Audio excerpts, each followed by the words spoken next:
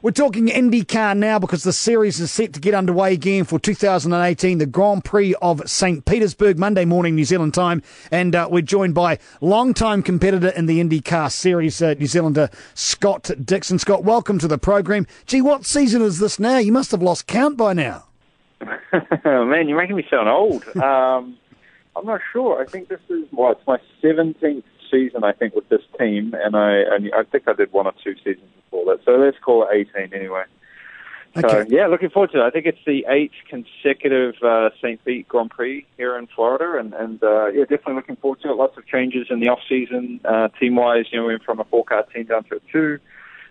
Different teammate now with Ed Jones, and got new sponsorship with PNC Bank, and then also a new Era kit. So it's definitely a lot of changes across the board, and I think a lot of anticipation as always, and a little bit of nerves before we kick off the season. Let's talk about the shrinkage of the team size from 4 down to 2. How does that affect you, positive and negative, across the season, Scott?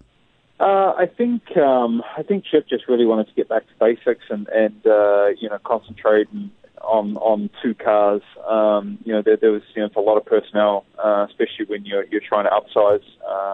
And I think with how they've downsized to 2, it's been fundamentally pretty good for the team and personnel. And I think it just allows information to flow a little bit quicker, but also the development side. When you look at the dampers and things like that, it's much easier to apply or manufacture pieces for 2 cars than for 4. So there's lots of reasons either way. I think either side you look at it, but it was just basically came down to Chip wanting to focus on 2 cars and get back to what he used to do, and we'll see how it plays out. But I think so far it's been very positive, and hopefully we can hit the track running very fast this weekend.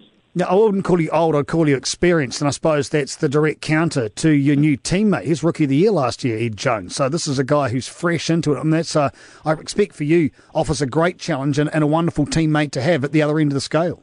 Yeah, definitely. I think any team that I've had, there's always so much that you can learn, no matter who it is, and I think it'll be no different with Ed. And he's a great guy. He's it's kind of the polar opposite of TK.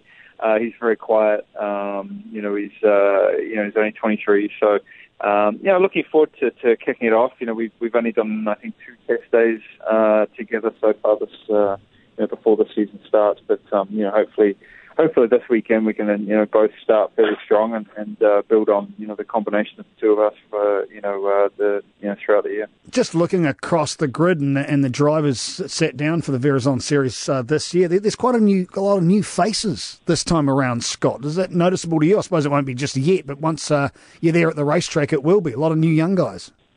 Yeah, absolutely, and not just drivers. It's I think 3 or 4 new teams this year too. So it's definitely one of the few sports that, and motor racing definitely that seen the upturn. The ratings have been on a 5-year consecutive climb. And seeing new sponsors in the formula. So it's definitely very positive, and you see that with new drivers coming in too. So I think the class of rookies this year is it's definitely going to be a tough battle, but also with the addition of these new teams, I think is very sound for the future of the sport, and definitely excites everybody that's involved. Chip Ganassi Racing, Peter Scott Dixon joining the program ahead of the Grand Prix of St. Petersburg. Now, stop me if I'm wrong, but you've not won there before, have you? This is the one that's eluded you. Yeah, it's been we've last year I think we should have won. We were just on the wrong side of the strategy. It just that had an early caution, bit of a bogus caution that flipped the field and caught us out. But I think I've had 3 or 4 second place finishes here and like 6 or 8 podiums, but never the top spot. So that's the goal. It's this place doesn't know me. I think it's definitely one of the tougher tracks and one that's very demanding to kick off the season. And hopefully we can, at least be in the running and have a great shot at trying to win this race eventually. The body kit, how does that work for you guys at Honda? I think it should be good. We had a pretty bad deficit on the Honda Era kit side last year for high downforce circuits, street course, some of the road courses, and then also the short oval. So the other manufacturer had a pretty pretty hefty margin, at least on efficiency. So it should bode well for Honda. Obviously that doesn't guarantee you anything, and the teams that the other manufacturer have are still going to be very strong. But I think Honda, between ourselves and Andretti and a few of the other teams, I think they should be looking pretty strong this year. Your team and yourself were consistent last year. You didn't win the series. You came close, but I suppose it was the lack of victories. You'd enjoy the consistency, but I don't know, how many second place finishes did you end up with? Because you only won the one. Where was you? Where are we? Help me here. Road of America. Road of America, yeah.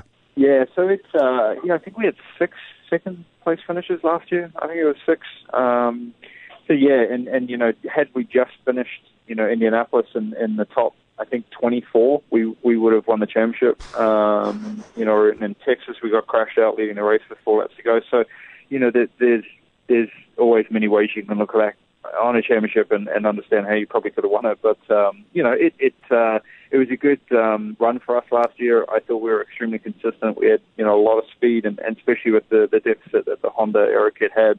And for the switch, we were, one of only 2 teams that have made the switch through that 4-year development period of the Aero Kits, and we caught up pretty quickly. So, I hope that bodes well for the team. I think, they're very, super hard workers here, lots of great talent in the engineering group, and hopefully, maybe on somewhat of more of an even keel this year, we can, shine a little bit more. But, the competition is so tough right now in the Verizon IndyCar Series, and, we'll just have to see how it plays out. And I'm presuming, I'm probably going to ask you this, but I will anyway, the drive, excuse the pun, is just as strong as it was when you first joined Chip Ganassi, 17 years ago? Yeah, absolutely, man. I love it. I love the sport. I love the series, just the different disciplines and the diversity that it has. It definitely keeps you on your toes. So, for me, it's still as much as ever, if not a bit stronger. So, we'll hopefully keep going for a few more years. But definitely excited. It's a great place to kick off the season, and it's the same 2 goals every year. First to win the Indy 500, and secondly to win the championship, and hopefully we can be nice to get both of those. And the balance as far as roads, streets, ovals, are you happy enough with the way that's worked out this year, Scott? On the what, sorry? The balance with the street courses, the ovals and the like, the balance there between how many races you're racing. I think in a perfect world they would add some more ovals. I think we only have 5 right now. So out of the 16 or 17 events, it's a little lopsided to road and street. But I think they've got some good additions. Possibly on the calendar for next year. You got to go where it's strong. That's the main consensus. And I think right now, the planning for coming years, I think will be good for the series. But the street courses right now are definitely very, very popular. So even definitely welcome any more races. I think a nice 20 race season would be the perfect scenario for the IndyCar Series. It would be indeed. Now, as far as your car is concerned, there's a lot around the Formula One car and what they're doing now with their Halo system that's worked out. You've got the windscreen system worked out. You got any thoughts on where they're going on both formulas? Yeah, the Halo, unfortunately, for us, it's not feasible. With the oval racing and the high banking, the way you look through the car, you'd pretty much just be looking at the Halo device the whole time, and you wouldn't be able to see anything. So. It may be something functional for F1. I know they're having their issues, with blind spots and just even maybe on the starting grid. I think it's probably going to be pretty difficult to see the lights. But I think the Verizon IndyCar Series they've done a good job in finding an alternative that we think down the road, once they get everything situated correctly. Should be a good fit with the Aero screen.